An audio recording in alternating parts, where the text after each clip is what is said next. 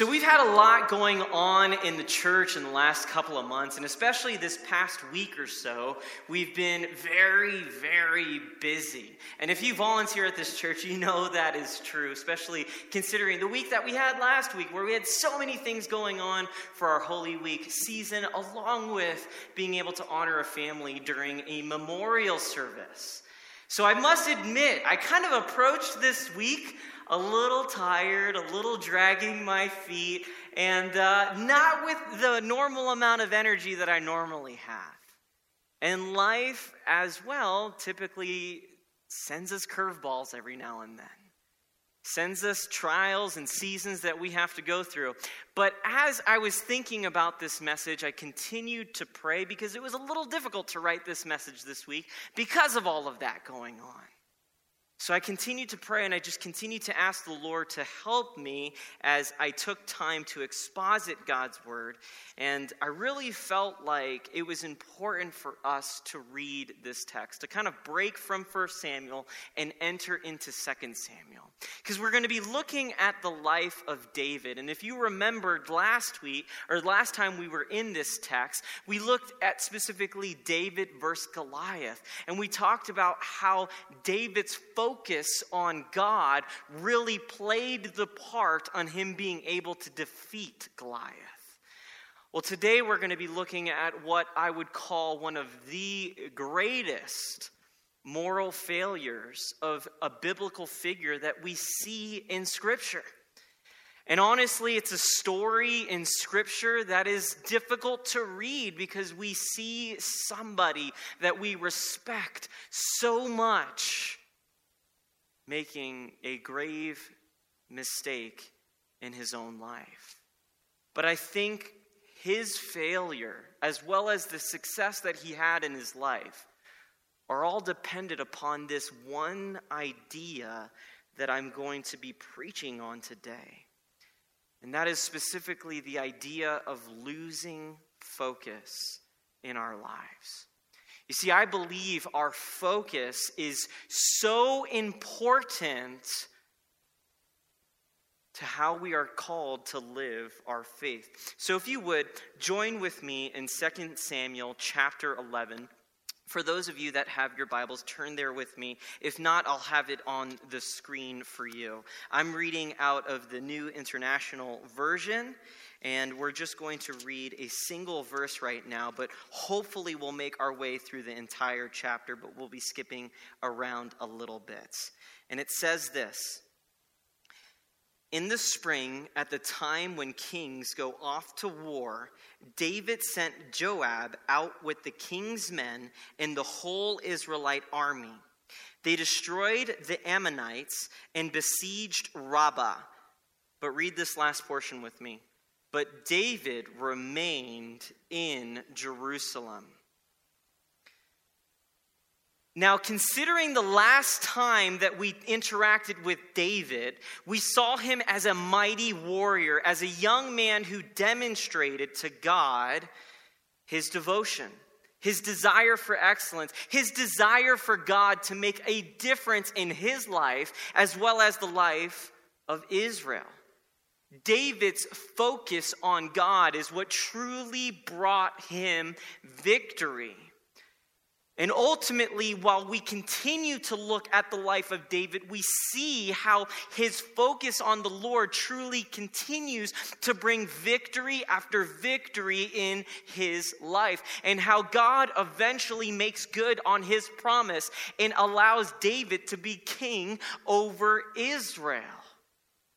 It's an amazing story to read, and if you've never read the life of David, I encourage you to do that. But yet this verse 1, is so important because in this verse, we probably see the turning point in David's life, and you could have easily missed it. You see, David was known as a man after God's own heart, which is such a beautiful thing to be called. But yet what was about to happen to him would change the trajectory of his life, but not just his life, his kingdom and his entire family. And for that reason, I'm going to give you guys the big idea for today a little bit earlier than I normally do. Because I think in this big idea, we'll see exactly why David goes in a bad direction. And that's this reason right here. Because our focus determines our direction. Our focus determines our direction in life.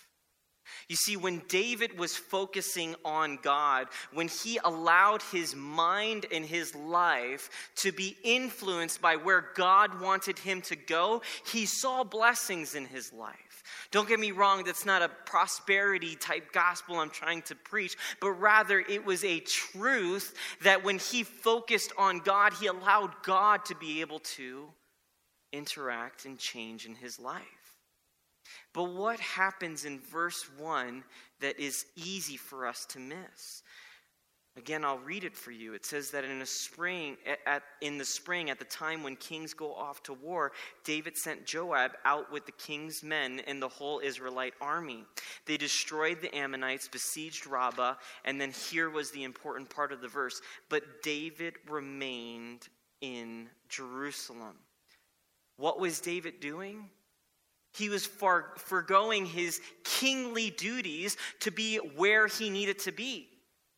And the author of the text wants to make sure that you do not miss that. You see, it was a time where kings went off to war, but the author makes sure that we know where was David?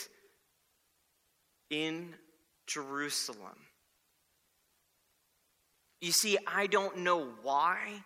We don't know why David chose to stay behind and not go with his soldiers and continue to fight the fights that he was entrusted to. But for whatever reason, he decides to stay back. And I cannot help but think that a part of the reasons why that he did this was because in some ways he let his guard down. He got comfortable maybe with his success and did not want to do what a king should do. And because of that, he forsook his duties to go to war. And instead of seeing himself as a servant appointed by God, he became a comfortable king. You see, I think that moral failure often comes at the intersection of success and blessing. I'll say that again. Moral failure often comes at the intersection of success and blessing. You see, I believe that when we are successful, it's easy for us to think that it comes from ourselves. That somehow we were responsible for our success and that any decision we make will be a good decision. How can anything go wrong after all? And yet this is the trap that David was giving into. He wasn't realizing that his blessings was not necessarily dependent upon himself, but it was dependent upon the God who he was focusing on. You know, this quote that I'm going to share with you, I've used it in the past to talk about the importance of this idea of moral failures and how often it comes at the intersection of success and blessing. And I looked at this quote again this week, and it hit me a little differently. Because the reality is the person who wrote this quote, in recent times, it has been exposed that they too fell. And they fell in some terrible ways. And it was a sad thing, I know, for myself as well as many of you in the congregation who had a lot of respect for this individual. And I debated whether I was still going to share this quote with you guys.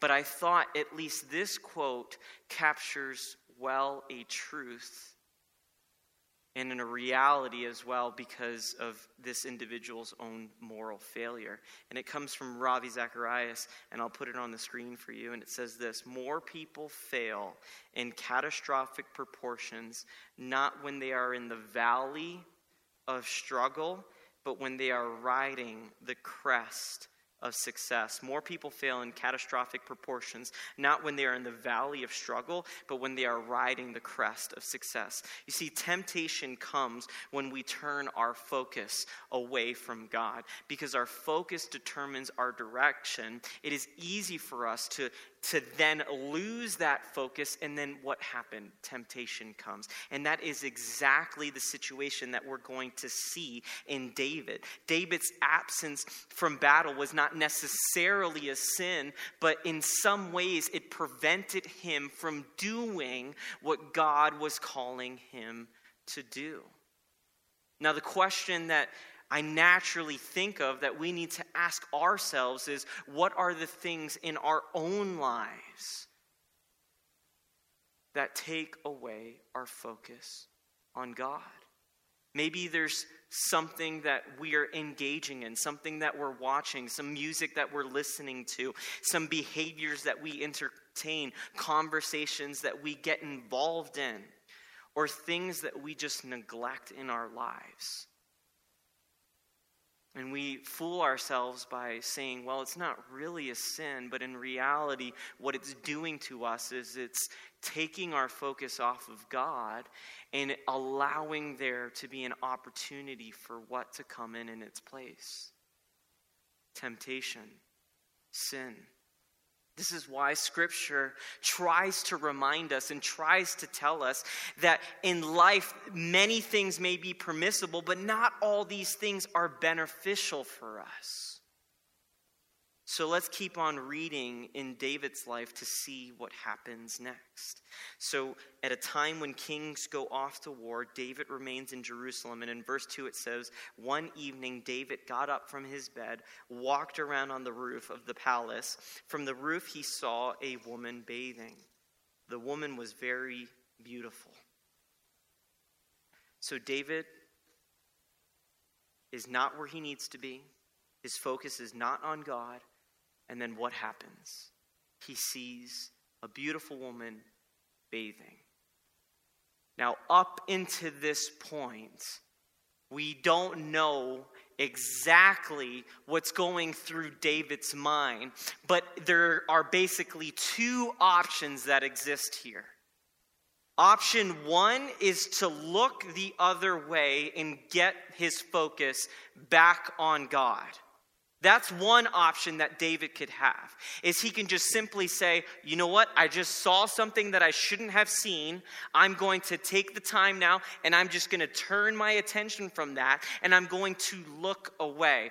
Church, if you ever find yourself in a situation where you feel that tension swelling up in yourself, where you know that maybe the situation that you're in right now isn't healthy, that it could produce something, a bad fruit in your life, that is your opportunity. That could be the Holy Spirit nudging you and allowing you to know, I need to move in a different direction. I need to turn my head and look away. That could have been one of the options for David. Or really the second option is what? To let his eyes linger. You know, so often it is easy for us when we desire something that is not godly to do what? To let our eyes linger. We, for whatever reason, deceive ourselves and think to ourselves, well, I'm not engaging in the sin, I'm just looking. And we all know the things that we do when we let our eyes linger. But know this, that when we do that, what we're doing is opening ourselves up to what? For temptation to sink its hooks in, and for us to not be able to honor God. We need to be careful, church. David let his eyes linger, and because David wasn't focusing on God and being his servant king, he placed himself in a situation that he would be easily tempted in. It's so important, church. I can't stress it enough for us to have the situational awareness, if you will, to realize that when these moments happen, that there are two pathways that we can go down. That we can either continue to try to pursue God and what he has for us, or we can try to open ourselves up to sin. Henry Nouwen, in The Inner Voice of Life, or of Love, he writes this: to live a disciplined life is to live in such a way that you want only to be where God is with you. Does that speak of your life? Do you want to live in a way where only God is with you? The more deeply you live in your spiritual life, the easier it will be to discern the difference between living with God and living without God. And the easier it will be to move away from the places where God is no longer with you. If our eyes are not focused on God, then we run the risk of going astray. David gave in to his temptation after this. What happened after this is he called for one of his servants to go investigate who this woman was. He comes back and tells him who she is, and he calls for her and brings her into his bedroom and, unfortunately, sleeps with her. And what's interesting about this whole entire situation is that we end up finding out that this woman named Bathsheba was actually married to another man, Uriah the Hittite. But yet that did not stop David. And from here, we see a progression happening, right? David forgoing his duties to go to battle. Then doing what? Then going to his rooftop and looking at a woman inappropriately. Then what? Then investigating who that woman was. Finding out she was married. And then what? Bringing her into his own bedroom chambers. And then what? And then sleeping with her. Make no mistake, sin has a way of just progressively getting worse and worse and worse and worse, which is why in our lives we need to be so vigilant over these things, because we do not want to allow these seeds to grow in us. It's why we look to the person of Christ to help redeem us as people, because the reality is without Christ's presence, without his Holy Spirit's influence in our lives, it's so easy for us to go astray. And for matters of the heart to just get worse and worse and worse, because sin and the stakes of sin always get higher and higher and higher. So what ends up happening next? While Bathsheba is sent away, and David in some ways thinks, well, looks like I got away with it. Until a note is passed to David, and in that message, just a few simple words, and I know many of you know the story, but for those that don't, those few simple words are, I am pregnant. And all of a sudden, the situation gets a little bit more real. And what started off as just forgoing his duties as king has now turned into a full-fledged affair and a child that has now got caught up in this situation. So what does David do? Does he repent? Does he ask for forgiveness? Does he try to figure out how to handle this situation and make some redemption out of a terrible sin that he committed? No. What he does is he gets caught up in the snares of sin, and he tries to hide it even further. So he finds out that Uriah is actually fighting in his own army.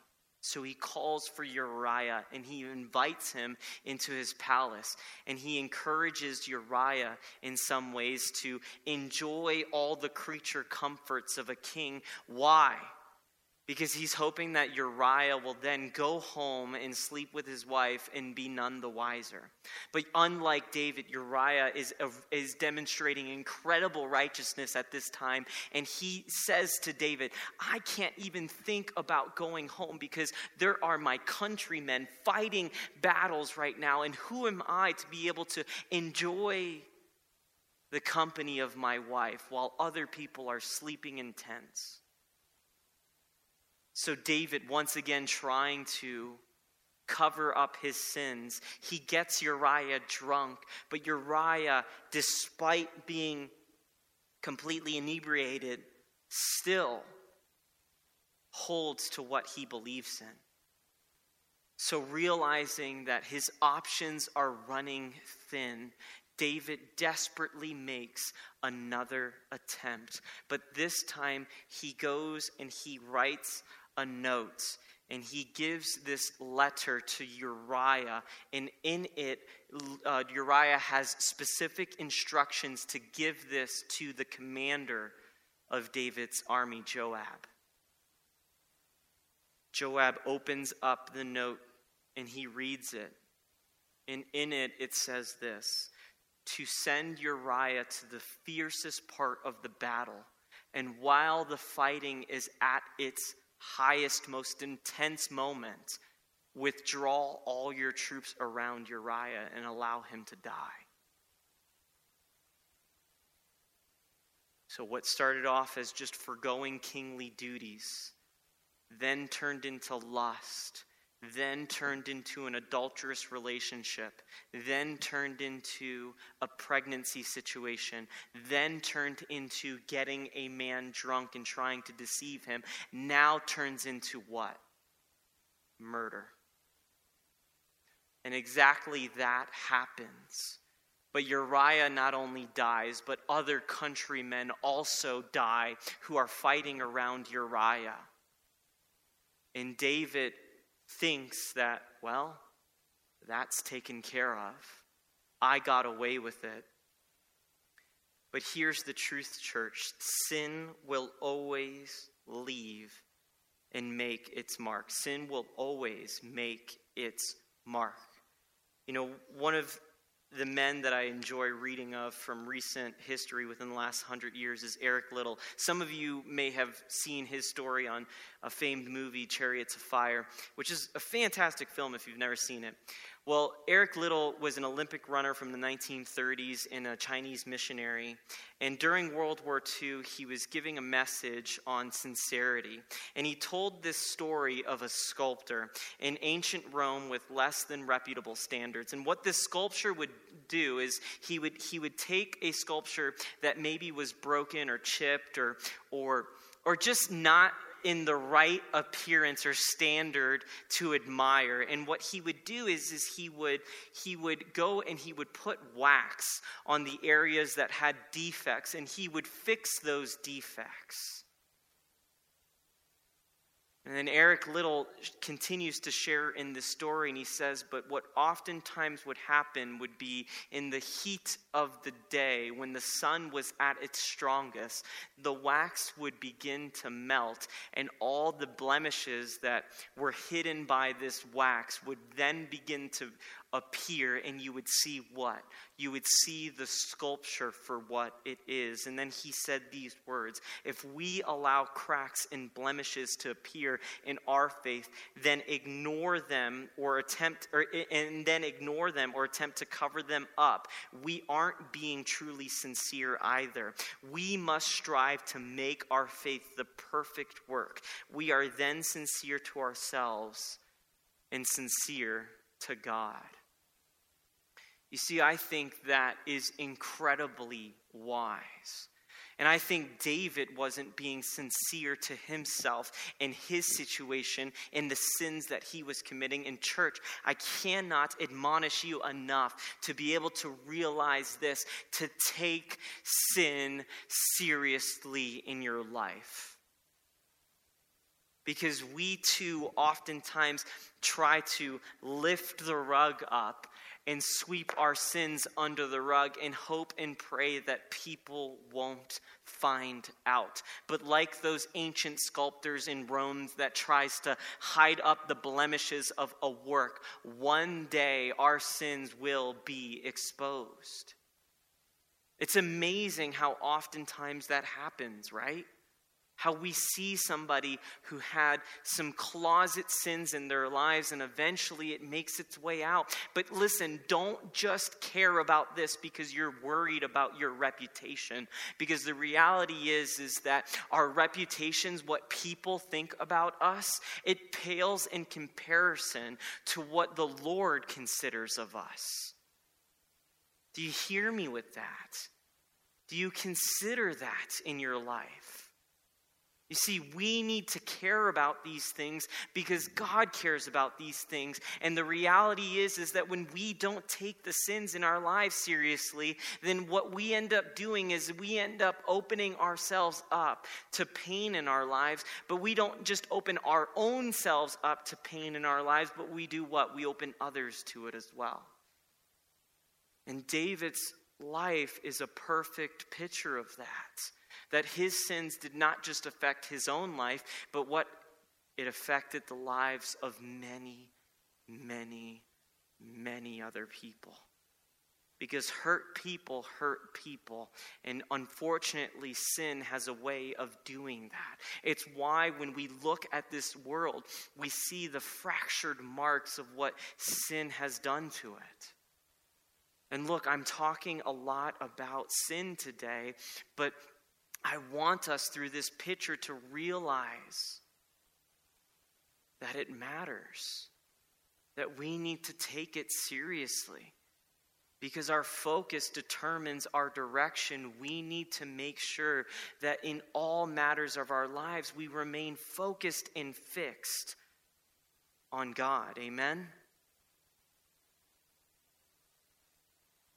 You know, eventually the Lord would work out this situation, and it's a sermon for another time.